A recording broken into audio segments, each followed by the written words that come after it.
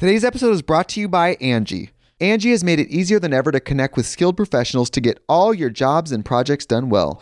Let me tell you, there's the version of it where you try to do something at home, and then there's a version of it where you have someone help you, you watch them do it the right way, and you go, thank God I didn't try to do that myself. I have fully done things around the home that I think look good, and then a bang in the night, and I wake up to a shelf collapsing, a painting falling off the wall. I've seen it all go south. I own a home, and I can tell you, I know how much work it can take. Whether it's everyday maintenance and repairs or making dream projects a reality, it can be hard just to know where to start. But now all you need to do is Angie that and find a skilled local pro who will deliver the quality and expertise you need. Whatever your home project, big or small, indoor or outdoor, you can Angie that and connect with skilled professionals to get the project done well. Right now, one of my wish lists is I want a bike for my condo in Milwaukee, and I would love to rig it up on a pulley in the ceiling because I have one of those like lofted ceilings, but I'm so scared to try that on my own. Angie has 20 years of home experience, and they've combined it with new tools to simplify the whole process. Bring them your project online or with the Angie app. Answer a few questions and Angie can handle the rest from start to finish, or help you compare quotes from multiple pros and connect instantly, which means you can take care of any home project in just a few taps. Because when it comes to getting the most out of your home, you can do this when you Angie that. Download the free Angie mobile app today or visit Angie.com. That's ANGI.com.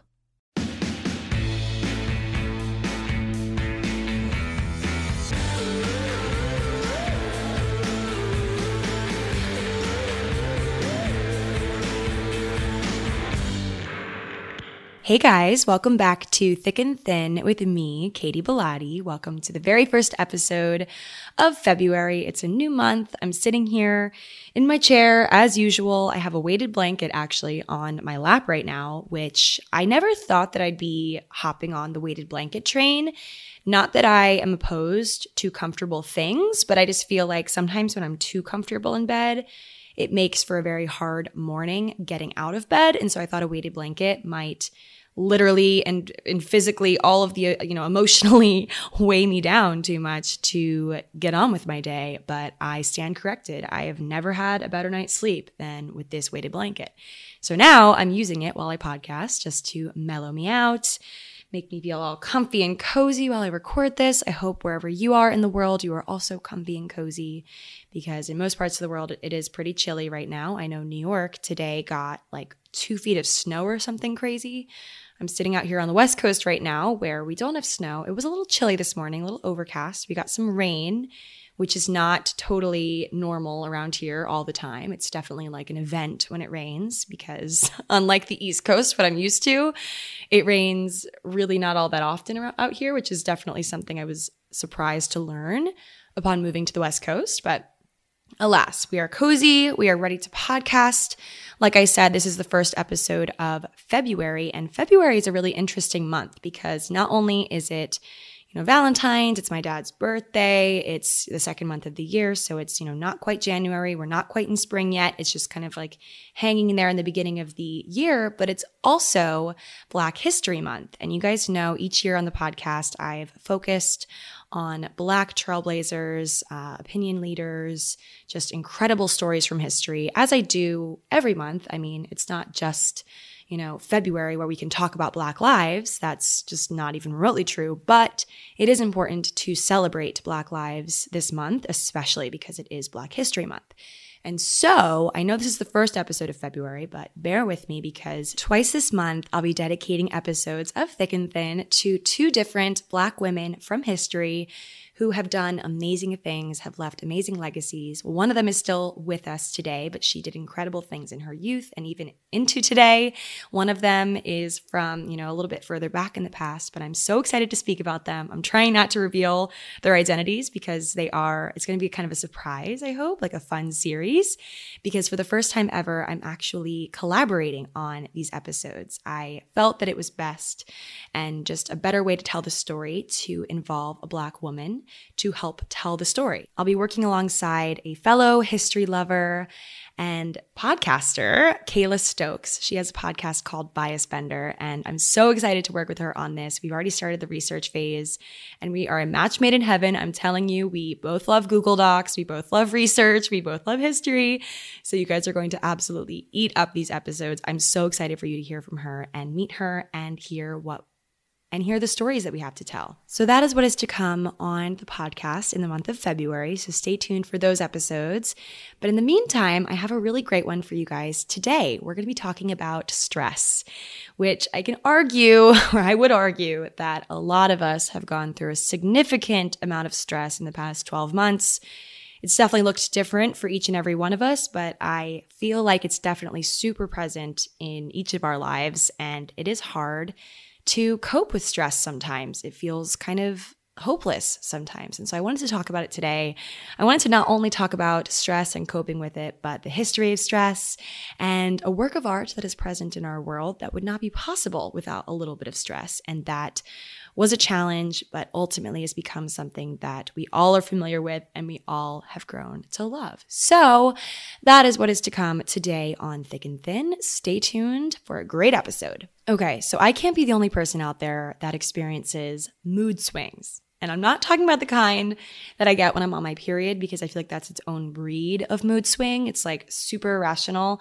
And I mean, hey, some mood swings I have normally are also super irrational. But you know what I'm talking about, like just a normal everyday mood swing that just happens and you're, sad one minute, you're happy the next, and you're sad again, like that sort of thing. Because I feel like people don't normalize mood swings very much. You feel like it's exclusively tied to when you're hangry or on your period, or there has to be a reason, especially for a woman, to have a mood swing. And no, I'm here to tell you it's super normal. And I feel like my mood swings really do come and go. You know that feeling? It's like, I don't know, the middle of like a Wednesday, a normal week, and things were great. And then all of a sudden you're just like, wait a second, I am feeling some type of way. I feel like I've turned into someone else almost, someone who just doesn't have faith in myself, someone that doesn't believe that I can ever be happy or that I deserve to be happy.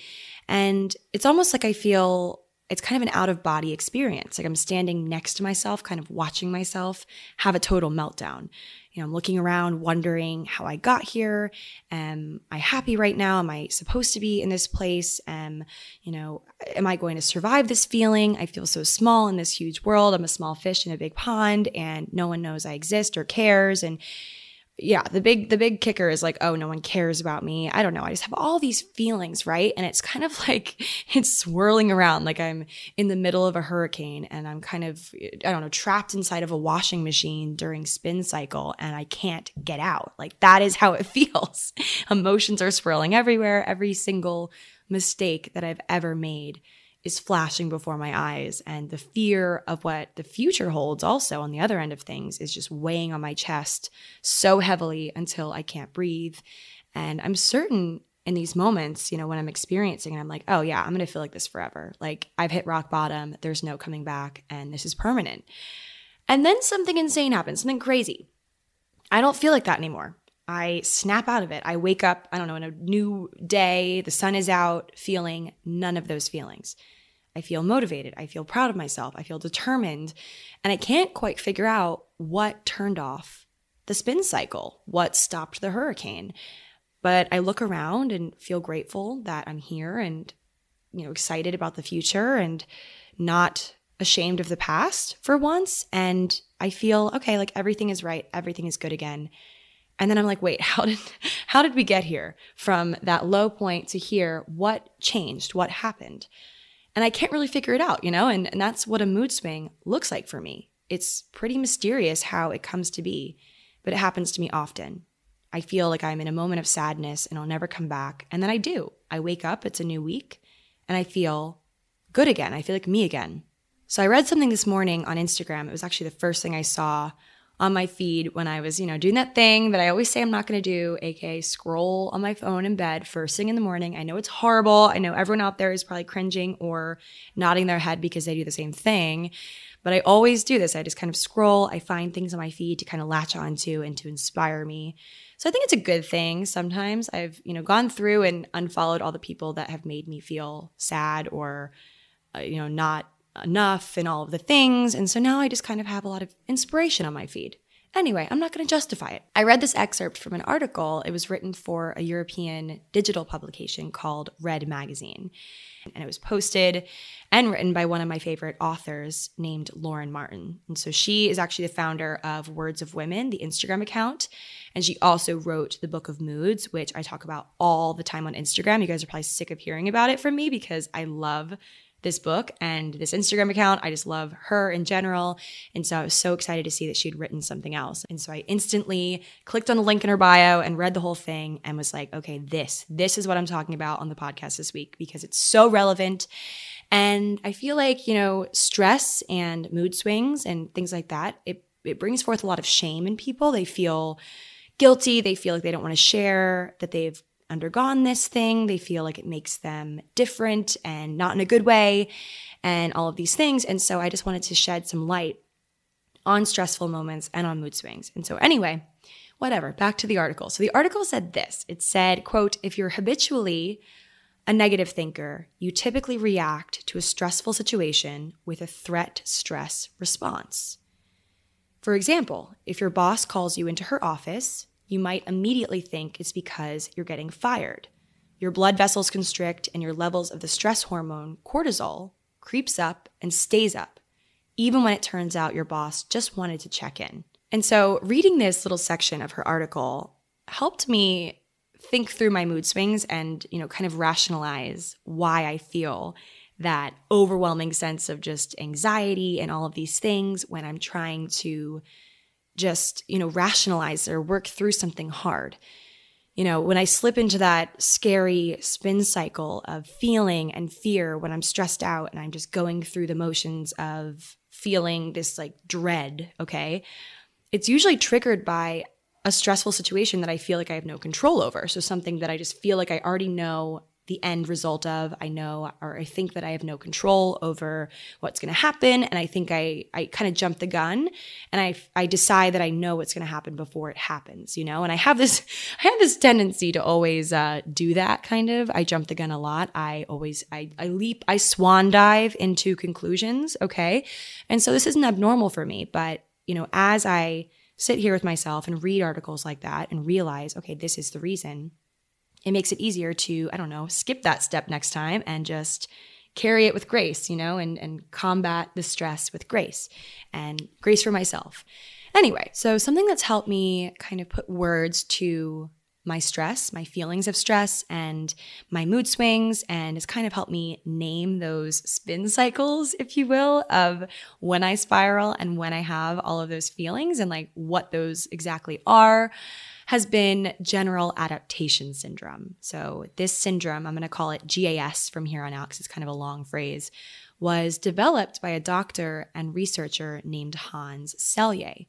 Hans was one of the fathers of stress research, and I'm going to talk a little bit more about him in a little bit, but GAS specifically is a 3-stage process that basically describes the physiological, so physical and chemical changes that the body undergoes when it's going through a period of stress. And the 3 stages, when I say them, you're going to be like, wow, okay, this kind of, or when I describe them a bit more, you're going to be like, yes, this is so me. It's crazy. So the 3 stages created by Hans are number 1, alarm, number 2, resistance, number 3, exhaustion.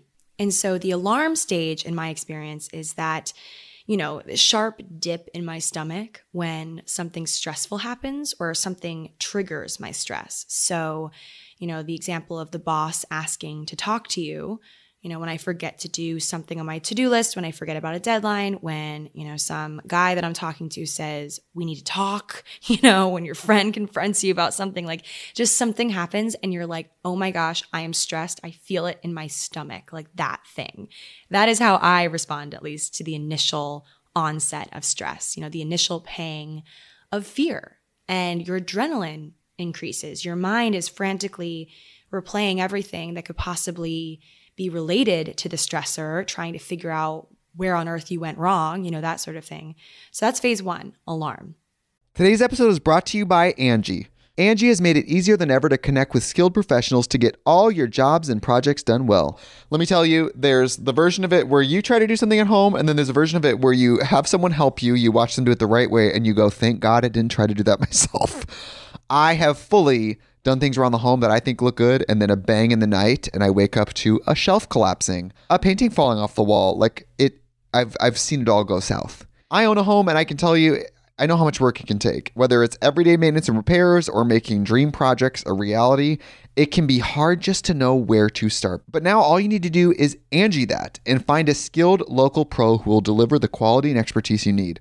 Whatever your home project, big or small, indoor or outdoor, you can Angie that and connect with skilled professionals to get the project done well. Right now, one of my wish lists is I want a bike for my condo in Milwaukee, and I would love to rig it up on a pulley in the ceiling because I have one of those like lofted ceilings, but I'm so scared to try that on my own. Angie has 20 years of home experience, and they've combined it with new tools to simplify the whole process. Bring them your project online or with the Angie app. Answer a few questions and Angie can handle the rest from start to finish, or help you compare quotes from multiple pros and connect instantly, which means you can take care of any home project in just a few taps. Because when it comes to getting the most out of your home, you can do this when you Angie that. Download the free Angie mobile app today or visit Angie.com. That's ANGI.com. Then comes phase 2, which is resistance. And for me, it looks like frustration. It looks like anger directed towards the person or the situation, literally anyone involved, that stressed me out. Being unable to focus on anything besides the stressful situation and how frustrated and how angry I am. Sometimes I cry about it because when I'm frustrated, I cry. And so, I'm sitting there considering all the possible outcomes of the stressful situation, based on the trigger. I'm like, okay, here's where it's going to go. Like I said, I tend to leap to conclusions. And so, I'm looking at it though through a very clouded negative lens. Like I'm looking at it with negativity. Like Lauren Martin said in her quote earlier, I was kind of projecting like what I thought was going to happen. And so it stressed me out even more. I feel my lungs contracting, my appetite's disappearing. I can't eat or do anything besides think about the stressful thing. I feel just tight all over and my mind is running wild. I'm sure a lot of you guys can also relate to that. So yes, phase 2, resistance. Cue the spin cycle.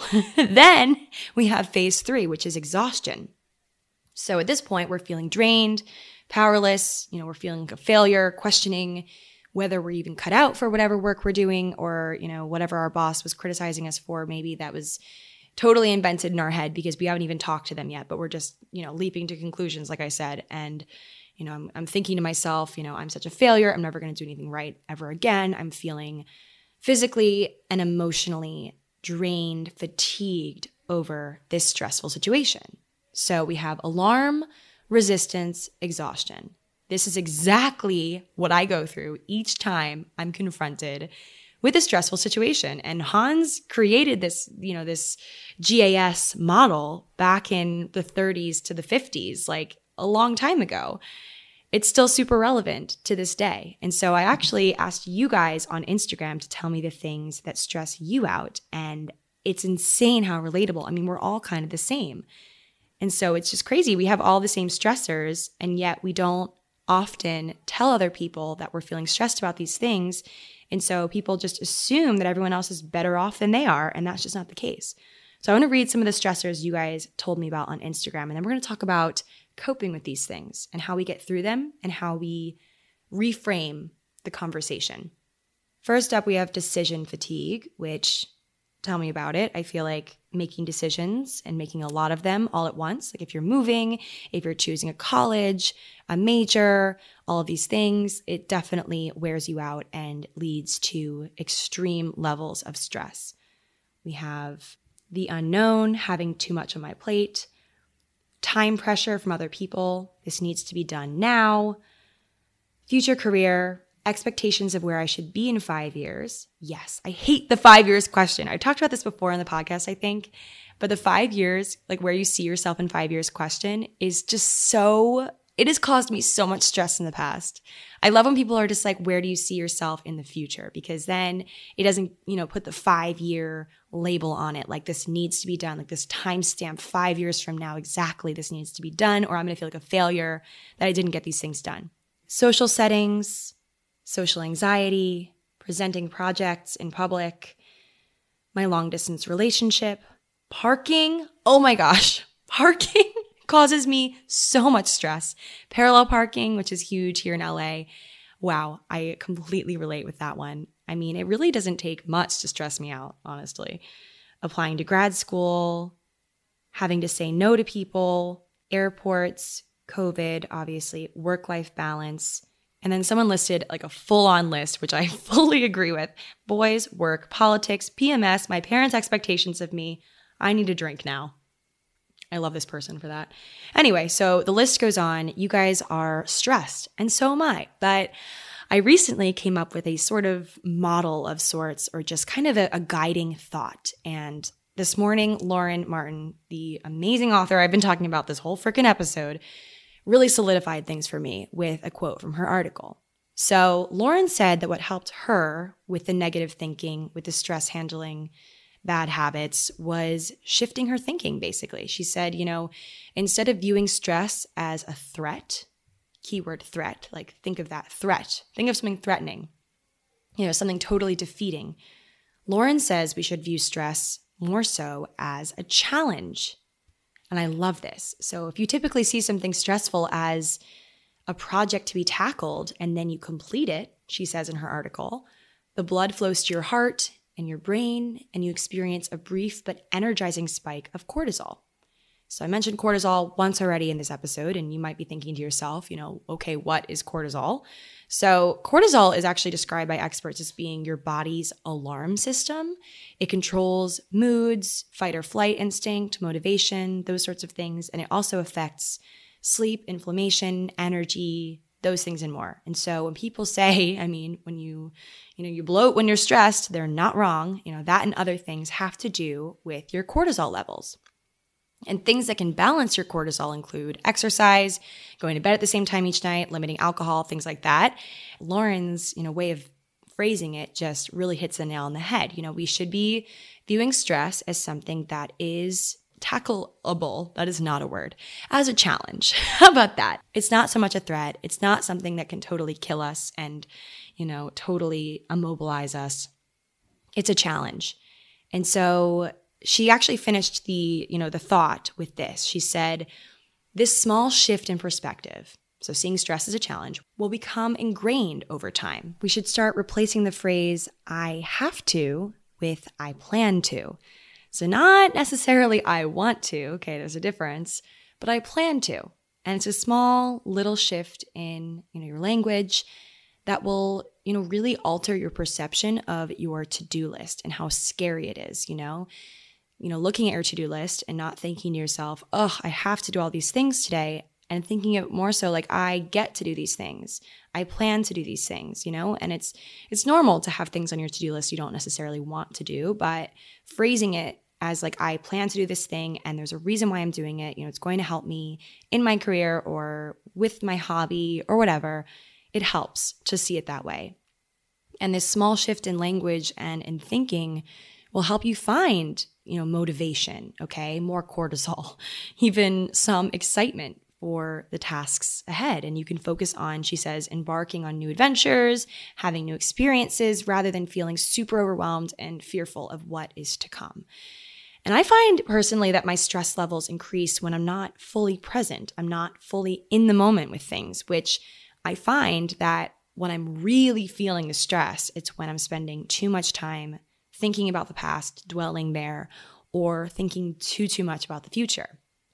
And it's nice to think about those things and wonder what's to come or reflect on good times and things like that. But being super present is important to, grounding yourself and knowing what you're up to now in this very moment and appreciating what's around you, grounding yourself, centering yourself. These things I find really help, focusing on something that is present and right here, right now helps me. So, all those people on Instagram saying, getting into their dream school and, job search during COVID and all of these things, like a lot of you guys brought up all these different things that are super either past driven or future driven, and, just grounding yourself in the present for even just one moment while you're feeling super stressed will really help, I promise. And something that I do that might sound silly, but just like focusing on an object in my present, that's something, in the space that I'm sitting or where I am, where I'm, having this overwhelming feeling of stress and the spin cycle is running, I go pet the cat, or I doodle on a little scrap of paper. I do the dishes even, okay? I admire a new piece of art on the wall, just like go and look at it. I don't know. Something just so undeniably present. It really helps me so much just to ground myself and remind myself of the things that I have and that I'm appreciative of, and all of those things, practicing gratitude. All those things are super helpful, I find. And yeah, but I mean, hey, in general, stress is a super legitimate threat to our productivity, and it's super common. And it's something that shouldn't just be brushed off as something that we all experience, though. It's not like a so what sort of thing, because if we don't deal with it, obviously, if we don't treat it seriously, it could lead to complications, emotionally or physically. I mean, hey, for crying out loud, the American Psychological Association literally puts out an annual report each year called Stress in America, and they measure how much stress Americans are feeling in various categories. And it's a legitimate thing that we, recognize here now. And in the medical fields, we recognize stress. So remember that guy that I mentioned earlier, Hans Selye, the father of stress research? Well, I did some more reading on him, and I found out something pretty crazy. Up until rather recently, okay, stress wasn't considered to be something with medical basis. It wasn't, accepted by the medical community as something that could cause complications or be caused by certain things. Like stress was strictly a feeling, strictly a sensation that some people would feel from time to time, but it was kind of just a really, casual thing, like feeling rushed or something. I don't know, like another feeling like that. It was not something that was so seriously referred to in medicine, in journals, and things like that. So I found this 2016 Time article that spoke to Hans Selye's impact on stress research and giving it the legitimacy it needed to be taken seriously. So Hans was a medical researcher in Montreal, born in the year 1907, so way long ago, but he was studying hormonal changes in rats. And during his experiments in the late 30s, he noticed something that changed the game for him. Hans realized that the rats he was studying were responding not solely to his injections of hormones and placebos, but also to the stress caused by the experiments. It wasn't necessarily the drugs, but perhaps also the stress of doing the experiment, experiment after experiment, that caused the rats to become ill and die. And he argued that something similar happened to soldiers on battlefields. Many soldiers' post-war complications weren't simply due to exposure to shell shock, explosives, etc. That was what was previously, basically, that was the reason for soldiers having complications when they got back from war. The anxiety that a lot of them experienced was also due to the stress of war, the stress of being on high alert for so long. And this gave way to studies on, post-traumatic stress disorder, things like that. But those just weren't a thing at this time. Up until the 30s and even for some time after Hans started his research, people didn't take stress seriously. It took until the 50s to really take off in the medical community, according to Time. So stress is only recently a condition that is widely studied and attributed to things like high blood pressure, heart attack, ulcers, illness of any sort, headaches, the list goes on, and physical and chemical things. It's not just brushed off as a feeling, something common and totally non-fatal, not at all related to what ails us. Isn't that interesting? It's rather new that stress has been taken seriously. Actually, not all that surprising, because I feel like a lot of us, aren't even super comfortable talking about our stress to everyday people. We get therapists for those things, and we feel like we have to closet our stresses a lot of the times, which I'm not knocking on therapy. I speak to a therapist. I love therapy, but I feel like there is a considerable amount of stress surrounding talking about stress. How ironic. And so Selye's research also uncovered something, though, that many might be surprised by or maybe comforted by. The stressed among us, Time says. So though we use the term stress almost exclusively in a negative way, with a negative connotation, Hans knew that a little bit of stress keeps life exciting. He passed away in 82, but he had these instructions for finding the right balance, of stress in your life. And he said, fight always for the highest attainable aim, but never put up resistance in vain. And he had to rhyme, of course. So basically that means, to me at least, take risks, do the things you might be afraid of doing a little bit here and there. Put yourself in stress's path, but don't linger there when/if it starts to hurt you and harm your progress. See it as a challenge, not as a threat, to echo Lauren Martin.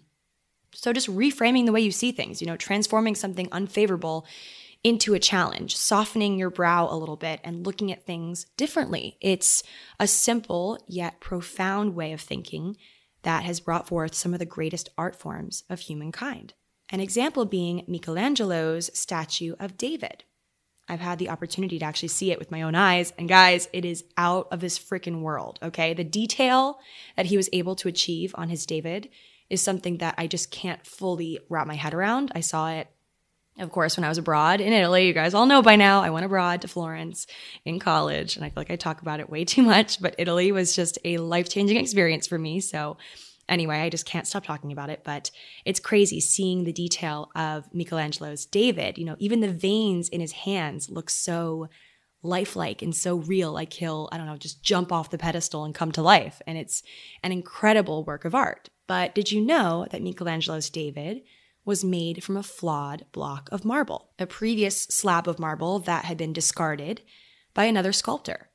Apparently, it's filled with thousands of microscopic holes, among other imperfections on the exterior, and yet Michelangelo's David is visited by millions of people per year and has an estimated value of $200 million. I feel like it actually could be more than that too, but that's just what I found from researching. I don't think they've ever tried to sell it, so they won't really know. But what's the full story here? Why was the marble discarded, and why did Michelangelo choose to use flawed marble? So let's take things back in time to the year 1464. So a long freaking time ago. So about 16 feet in length, this giant marble block was first used and carved around 1464. And the original sculptor, Agostino de Duccio, had plans at this time to make a giant figure of a prophet for the Florence Cathedral that he was commissioned to create this for. And so for reasons unknown to us, Agostino abandoned the project after doing only a little bit of work. He began to rough out around the legs and kind of, get ready to really do the hard work. And then he just gave up on the marble slab. Perhaps he lost faith in himself and thought that he, couldn't accomplish the project. He wasn't skilled enough, whatever. It was a huge piece of marble, 16 feet, for crying out loud. The reasons are unknown, as to why he quit the project. But the marble sat unused for about 10 years until it was picked up again by another sculptor, and his name was Antonio Rossellino. And he's a very world-renowned sculptor. His work is incredible. And yet, he also backed out on the project almost immediately because he said that the marble was too poor in quality to work with. He just didn't even try. And so apparently it was too expensive to throw away such a gigantic slab of marble, and no one wanted to work with it. So it sat outside, undergoing the elements, discarded for nearly a quarter of a century. A document from 1501, written about by Britannica, which I'll link, mentions a massively barely begun statue, quote, "a certain man of marble, named David, badly blocked out and laid on its back in the courtyard." The first time I read this quote, actually, I thought it said badly blacked out, and I'm like, ooh, rough night. But blocking out a statue means that they kind of started the work and just, didn't quite do the nitty-gritty details and everything, or just really get in there. He kind of prepared it for certain features and didn't quite finish it. So Michelangelo was 26 years old when he was given the project years and years later. After a few likely very challenging years working on the project due to the fact that, the marble was already blocked out in a different form by the previous project owners, and, he definitely just had a hard time with it, I bet. I read a source that said that he didn't really eat very much during the years he was, working on the statue, and he slept with his shoes on because he was so eager to get back into it.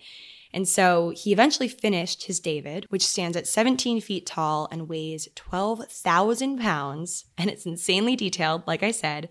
If you haven't seen it or you can't visualize it in your mind, Google some photos, some close-ups, specifically look at his hand. It's insane, the level of detail. But he was able to accomplish this, 17 feet tall, 12,000 pounds, detailed, with such a flawed piece of marble. And now, all of these years later, it's admired by so many people who get the chance to see it, and it's a symbol of Florence, basically. And according to Michelangelo's biographer, Ascanio Condivi, Michelangelo worked on David in total secret. He hid away his masterpiece during the entire process. He was very protective over it. And when he was planning out the pose and the look for his version of David, he broke away from what had been done before. He decided to portray David before his battle with Goliath rather than afterwards, which was what was done and very customary with other sculptors of his time. So he broke away from tradition. And he also did it in complete secret, didn't let anyone see it. He was 26 years old, and he took on this crazy project with a piece of marble that had been cast aside by so many people. Well, two, but I'm assuming other people were maybe contracted and brought in, and they were like, no, absolutely not. So he, did the impossible almost. He saw this project as a challenge, not as a threat, as a challenge. Something flawed, but instead of saying it's impossible and giving up before he even began, he gave the marble a chance and he made something beautiful. He saw the slab differently than those two sculptors that came before him. He reframed the perspective. He saw this as a challenge. Sure, it was stressful, but as Hans said in his advice surrounding stress, he fought for the highest attainable aim. He saw creating David as a challenge and made something beautiful out of it. And so I freaking love this story, and I love how it relates to stress, okay? I think we just need to reframe things for ourselves. When we're in this moment of, the spin cycle, of the mood swing, of feeling so hopeless and so stressed out, so burnt out, so just close to failure, ground ourselves, stay present, grab something in front of you and just hold on to it, hold on to that pen in front of you and say, this thing is so present and so here right now, and I'm so grateful for X, Y, and Z. I don't know. Practice gratitude and think about the blessings in your life. And it might sound silly or just like, Katie, come on, there's huge problems in my life or whatever, and I can't possibly do those stupid things. Just try it. I don't know. I've also heard meditation is really great for these, just finding a way to get super, super present and with yourself and think rationally. Because when you're in a downward spiral mood swing, it's very hard for you to think rationally. But, also just remind yourself of GAS, general adaptation syndrome, like I mentioned, alarm, resistance, exhaustion. So when you're feeling these things, think to yourself, okay, which phase am I in? Alarmed? Am I resisting? Am I exhausted? Or am I all of the things? I feel like a lot of times these three things happen in the span of 2 minutes apart from each other. And so just think about this and, listen to this episode again, remind yourself of the David and of the flawed marble, and know that it is possible to make something beautiful out of something that is challenging, okay? And to echo Lauren Martin one last time, if you're habitually a negative thinker, you typically react to a stressful situation with a threat-stress response. You already think you're in hot water before you even are. So remind yourself of that, because I feel like I remember in corporate, in the corporate world, I would often think that, being called into my boss's office was a death sentence and I was getting fired and all these things. Well, if you go into it with that mentality, your heart rate's going to be up. You're going to be so on edge. Try to think optimistically and positively, even if it's hard. And it is hard, especially if you, by habit, tend to always think negatively. But if you shift your perspective and start to just get more positive with each, passing day, maybe not even positive, just realistic, okay? Stop stressing yourself out more than is necessary. So yeah, eventually it will become ingrained. It will become a habit and a good habit. So yeah, I don't know. I think this is a good episode, good food for thought for all of us, just to think through our stress and just reimagine things a bit. Okay? Reimagine it as a challenge and not a threat. So that is it, guys. And I also just want to say it's super freaking normal to feel stressed about things, especially this year. This is definitely one of the most stressful years in history, and we're going through it. So give yourself a little bit of credit for living and working and studying during a time like this. So keep all those things in mind. You're doing great, sweetie, wherever you are in the world. I love you all. Thanks for listening, and I will talk to you guys all next week with an amazing story. I'm so excited. Can you tell? I'm freaking, going crazy over here. So definitely stay tuned and listen to next week's episode. And I will talk to you guys later. Bye.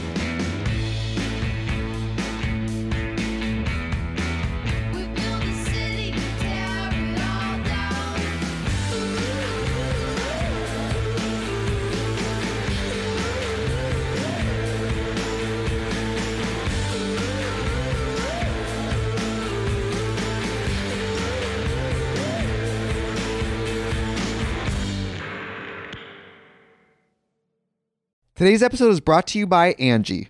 Angie has made it easier than ever to connect with skilled professionals to get all your jobs and projects done well. Let me tell you, there's the version of it where you try to do something at home, and then there's a version of it where you have someone help you, you watch them do it the right way, and you go, thank God I didn't try to do that myself. I have fully done things around the home that I think look good, and then a bang in the night, and I wake up to a shelf collapsing, a painting falling off the wall.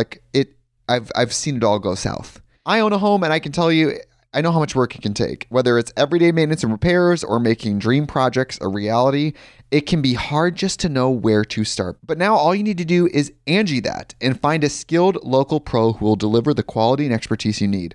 Whatever your home project, big or small, indoor or outdoor, you can Angie that and connect with skilled professionals to get the project done well. Right now, one of my wish lists is I want a bike for my condo in Milwaukee, and I would love to rig it up on a pulley in the ceiling because I have one of those lofted ceilings, but I'm so scared to try that on my own. Angie has 20 years of home experience, and they've combined it with new tools to simplify the whole process.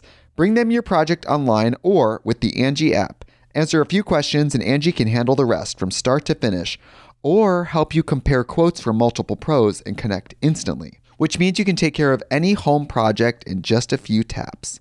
Because when it comes to getting the most out of your home, you can do this when you Angie that. Download the free Angie mobile app today or visit Angie.com. That's ANGI.com.